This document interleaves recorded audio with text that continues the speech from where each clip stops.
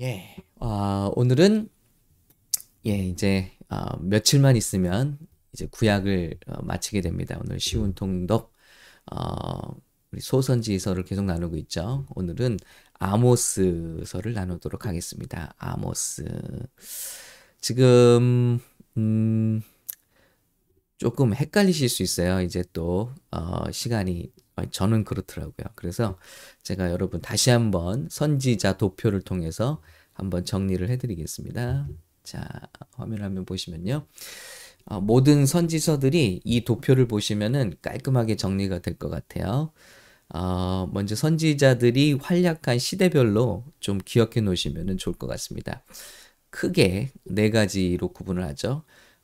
포로기 이전에 북쪽과 남쪽이 있죠. 북이스라엘과 남유다. 북이스라엘에서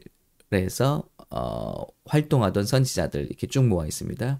그리고 남유다에서 활동하던 선지자들, 그리고 포로기 이제 나라가 망하고 잡혀갔으니까 포로기 때 활동한 선지자들, 그리고 포로기 이후에 활동한 선지자 이렇게 구분을 하고요.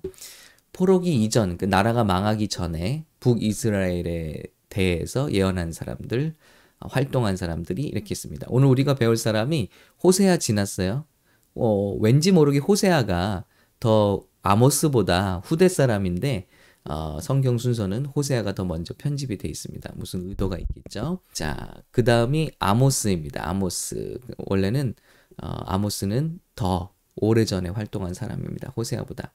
자, 그래서 호세아는 우리가 지난번에 살펴본 것처럼 북이스라엘에 얼마나 하나님 앞에 음란한지, 그런데도 불구하고 하나님이 계속해서 음란한 고멜을 아내로 삼아라 하신 다음에 또 음란한 자녀를 낳잖아요.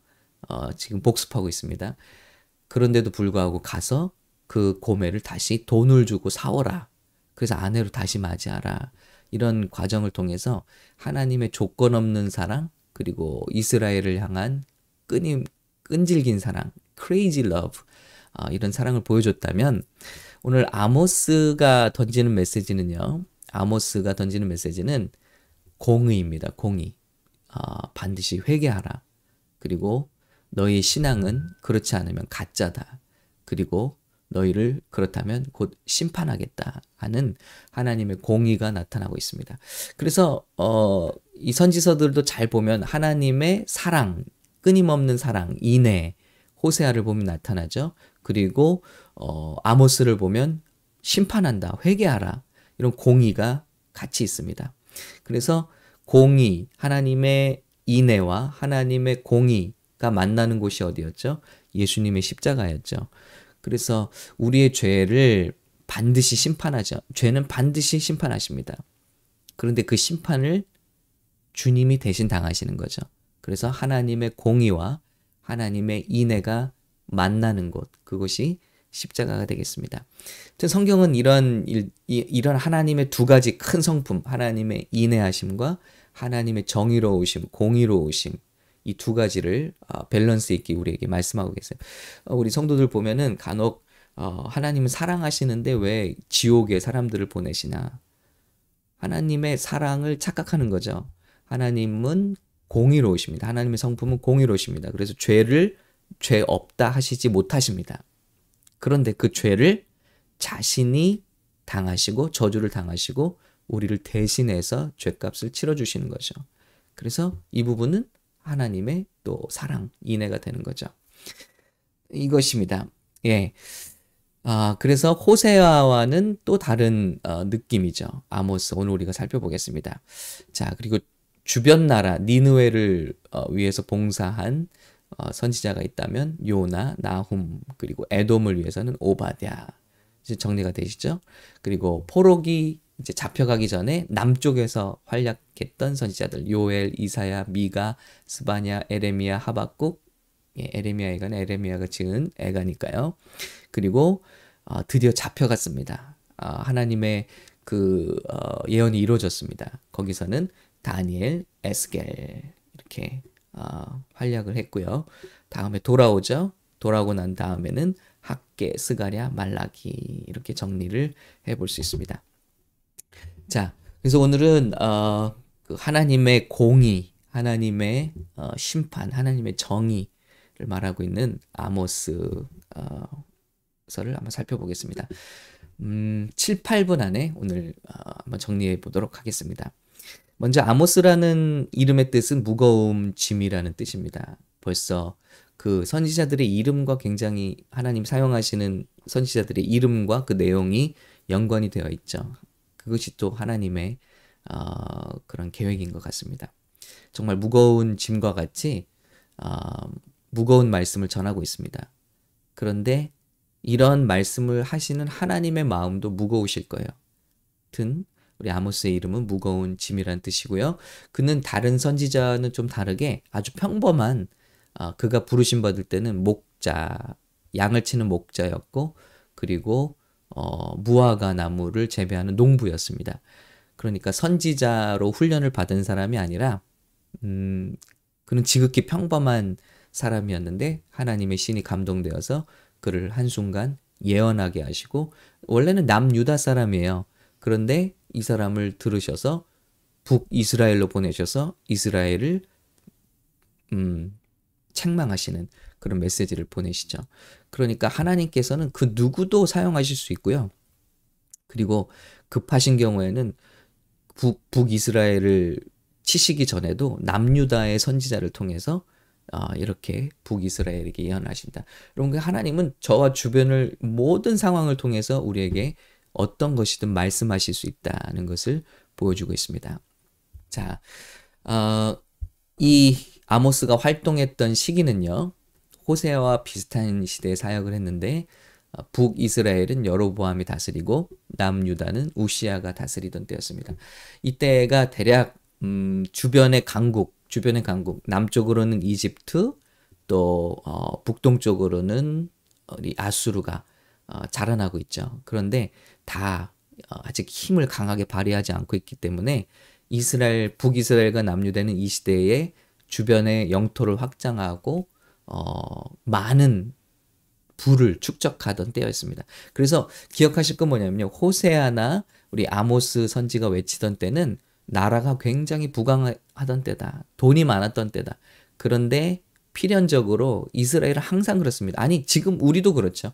항상 물질이 풍부해지면요. 사람들의 타락상은 더 심해지더라는 것이죠. 이런 시대입니다. 이런 시대에 하나님의 공의를 믿는 자들이 회개할 것과 또 그 공의를 실천할 것을 강조하는 말씀입니다. 그래서 1, 2장은 주변 나라부터 이제 쭉 예언을 해서 이스라엘을 향해서 집중적으로 질타를 하시죠. 그런데 주변 나라들의 죄악은 한두 절이에요. 그런데 이스라엘의 죄악은 무려 11구절에 가까이 질타를 하십니다. 그러니까 믿는 자에 대한 책임이 더 크게 따른다는 것. 하나님은 유대인만의 하나님이 아니시죠. 이방인의 하나님이시기도 하시고 유대인의 하나님이시기도 합니다. 예, 이걸 보여주시는 거죠. 그래서 하나님은 모든 나라들을 굽어보고 계시다. 살펴보시고 계시다. 그리고 경고하신 다음에 이스라엘에 대해서는 더욱더 강하게 말씀하세요. 길게 말씀하시고요. 이 말씀은 뭐냐면 믿는 자들의 책임을 더 묻고 계신다는 것을 보여주고 있습니다.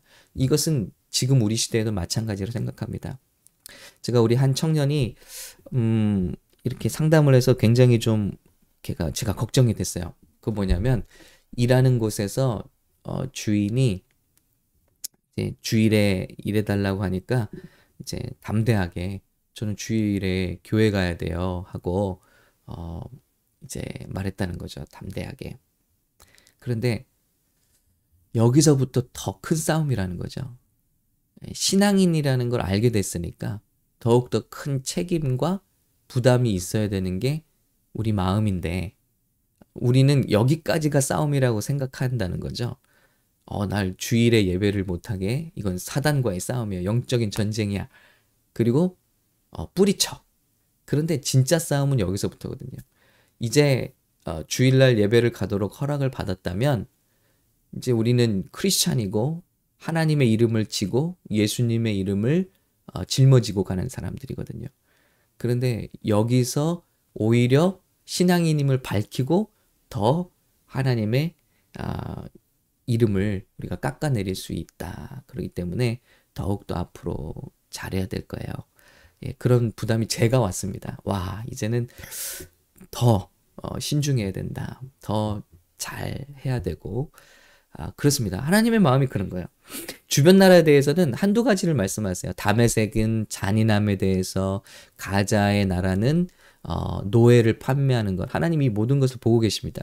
두로라는 나라에는 노예 매매의 에이전트 역할을 한 거에 대해서, 에돔의 죄는 증오심과 용서하지 않는 거에 대해서, 그리고 무자비한 거에 대해서 하나님은 책망하십니다. 암몬은 잔인하게 이웃 나라들을 학살하고 전쟁하는 것에 대해서, 그리고 모압은 죽인 자를 또 불태우는 그런 무자비함과 어떤 폭력적인 모습들을 질타하고 있죠. 그런데 이스라엘에 대해서는 5가지에 대해서 11구절이나 죄를 책망하십니다. 그건 뭐냐면 첫 번째, 뇌물을 주고받는 것. 두 번째, 가난하고 궁핍한 자들을 돌보지 않는 것. 세 번째, 거룩하지 못한 것. 네 번째, 우상을 숭배하는 것. 다섯 번째, 하나님 말씀 듣기를 거부하는 것. 이것을 2장 16절까지 질타하고 있습니다. 여러분, 시대는 다르지만 우리 현재 교회와 우리들에게 주시는 경고와 책망의 메시지와도 같다고 생각합니다. 우리 예수님을 믿는 사람들이 많은 크리스찬 우리 나라라고 하는데, 우리 대한민국도요. 예전에는 한때는 4분의 1이 크리스찬이라고 했던 때도 있잖아요. 그런데 뉴스에 나오고 잡혀가는 사람들 보면 다 크리스찬들, 공직자들, 이런 경우가 많았습니다. 뇌물이 성행하고요. 불공평하고요. 가난하고 궁핍한 자들을 핍박하고요. 그리고 거룩하지 못하고요.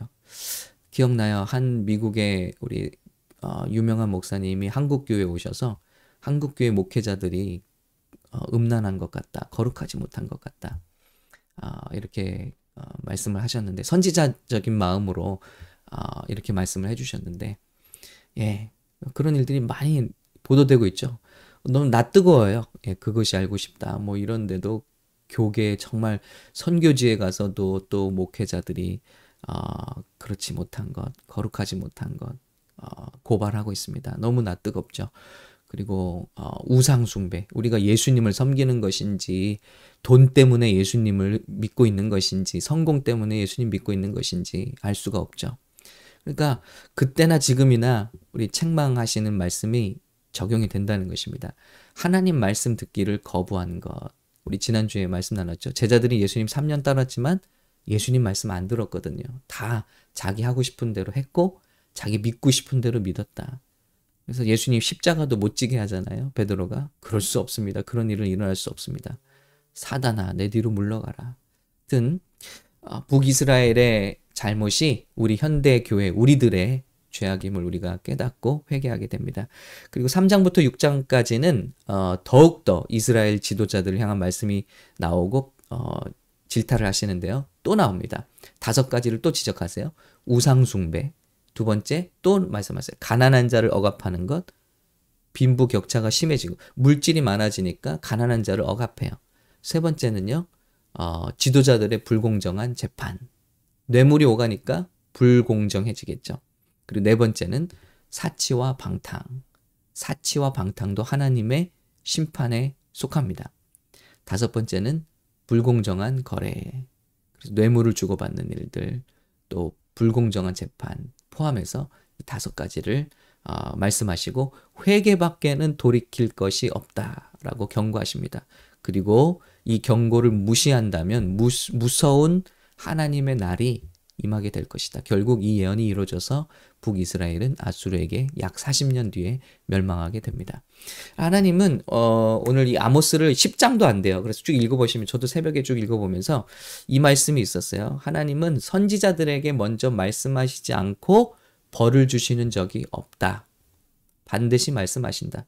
그래서 이스라엘이 그냥 한순간에 멸망한 게 아니고 끊임없이 선지자를 보내고 책망하고 경고한 다음에 멸망했어요. 그날이 왔습니다. 지금도 마찬가지입니다. 우리 교회에 계속해서 이 마지막 시대에 경고하시고 메시지를 보내시고 회개하라고 하시고 그리고 어느 날 주님의 이제 재림의 날은 심판의 날은 반드시 오게 될 것입니다. 자, 깨워야겠습니다.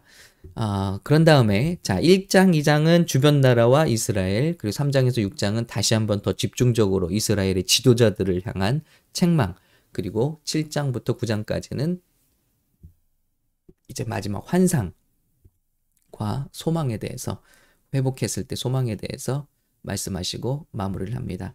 5가지 환상이 나오는데요. 첫 번째 환상은 메뚜기 떼의 심판입니다. 7장부터 메뚜기 떼가 하나님의 심판의 도구로 쓰임받았죠. 그런데 아모스가 간절히 기도할 때 이 심판을 내리시지 않기로 합니다. 두 번째는요. 불로 온 땅을 심판하시겠다. 마치 소돔과 고모라처럼 유황불로 이 땅을 심판하시겠다고 하시지만 역시 아모스의 중보 기도로 뜻을 돌이키십니다. 여러분 하나님께서 우리 예수님의 재림을 늦추고 계신 이유는 뭘까요? 예, 우리가 잘나서가 아니라 정말 우리 잘하고 있어서가 아니라 더 회개하고 한 명이라도 더 주께 돌아오라고 늦추시고 계신 것 같아요. 우리 중보하는 사람들이 기도하는 사람들이 하나님께 끊임없이 간구하기 있기 때문입니다. 주님 우리 사랑하는 형제 자매 아무개 구원받아야 됩니다. 주님 저의 죄를 용서해 주시고 나의 죄인 것처럼 우리가 기도하오니 심판을 늦춰주십시오. 그리고 구원해 주십시오. 이런 기도자들의 간절한 기도가 주님의 재림을 늦추고 있다는 것입니다. 성경 말씀 그걸 말씀하고 있어요. 중보자들의 간절한 기도로 하나님의 심판의 뜻이 돌이켜진다는 거죠. 세 번째 환상은 다림줄입니다. 다림줄은 아시죠? 건축할 때 쭉 아래로 줄을 내리죠. 줄을 달아서 그래서 건축물이 잘 올라가고 있는지를 측정하는 줄입니다. 그래서 하나님께서 다림줄로 우리의 삶을 측정하시는 거죠. 그 다림줄이 뭘까요? 하나님의 말씀과 인도하심이겠죠. 이 말씀에 준해서 우리의 삶이 쌓아져 올라가고 있는지 그것을 보고 계신다는 환상이고요. 네 번째는 여름 과일 한 광주리. 그래서 이것이 다 썩어지죠. 금방 상하고 썩어지죠. 그러면서 지금 이렇게 썩기 직전에 와 있다는 것을 경고하고 계십니다. 다섯 번째 환상은 성전 기둥이 무너지는 것을 통해서 이스라엘도 이렇게 무너질 것이라고 경고를 합니다. 이스라엘 사람들에게는 믿음이 있어요. 그 믿음은 뭐냐면요. 성전이 있는 한 우리는 괜찮다. 에레미야에도 계속 나오는 외침이죠. 성전이 있다면 하나님이 우리와 함께 하는 거야. 그런데 우리에게 무슨 일이 일어나겠어? 그래서 적국이 쳐들어와도 미신적으로 언약궤 들고 나가잖아요. 하나님이 명령하시지도 않았는데. 하나님의 임재가 가득할 때는 그들은 승리했어요. 그러나 미신적으로 이렇게 나가는 때는요. 오히려 언약궤도 빼앗겨버리고 수치를 당하고 전쟁에서 패배하는 거죠. 이것이 지금 이스라엘의 현 주소라는 것입니다. 여러분 그런데 그것이 지금 우리 모습이 아닌가 하는 생각을 해보는 거죠. 보세요. 우리 5장 말씀, 유명한 말씀 오늘 나누고 마치겠습니다. 자,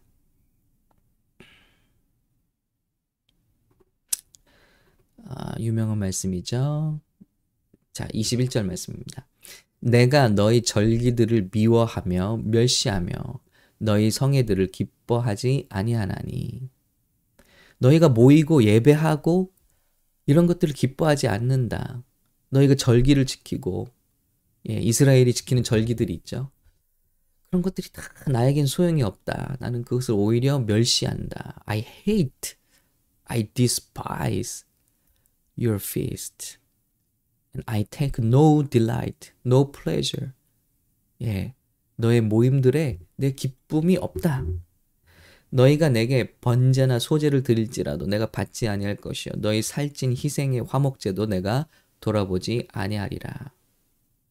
내 노랫소리를 내 앞에서 그칠지어다. 내 비파 소리도 내가 듣지 아니하리라. 찬양 소리를 그치라는 거예요.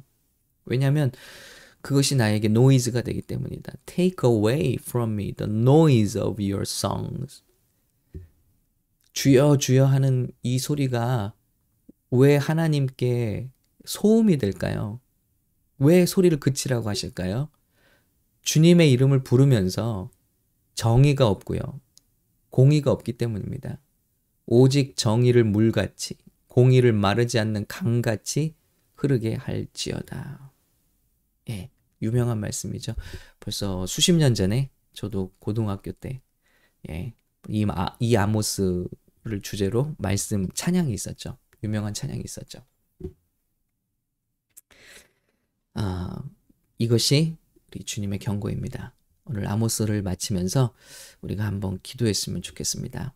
나는 얼마나 예수 믿는 것을 드러내는 반면에 그런데 그것이 얼마나 하나님께는 소음이 되는 정의가 없고 삶 속에서 드려지는 예배, 삶으로 드려지는 예배가 없어서 얼마나 하나님 앞에 마음 아픈 예배를 드리고 있지는 않았을까.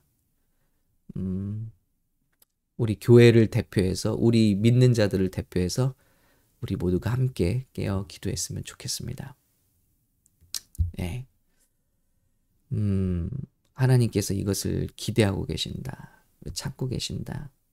크리스찬이라는 우리가 교회가 세상에 무리를 일으키고 또 오늘 말씀처럼 사람들을 억울하게 하고 핍박하게 하고 참 크리스찬 학교들이 학생들을 괴롭게 하기도 하고 크리스찬 기업들이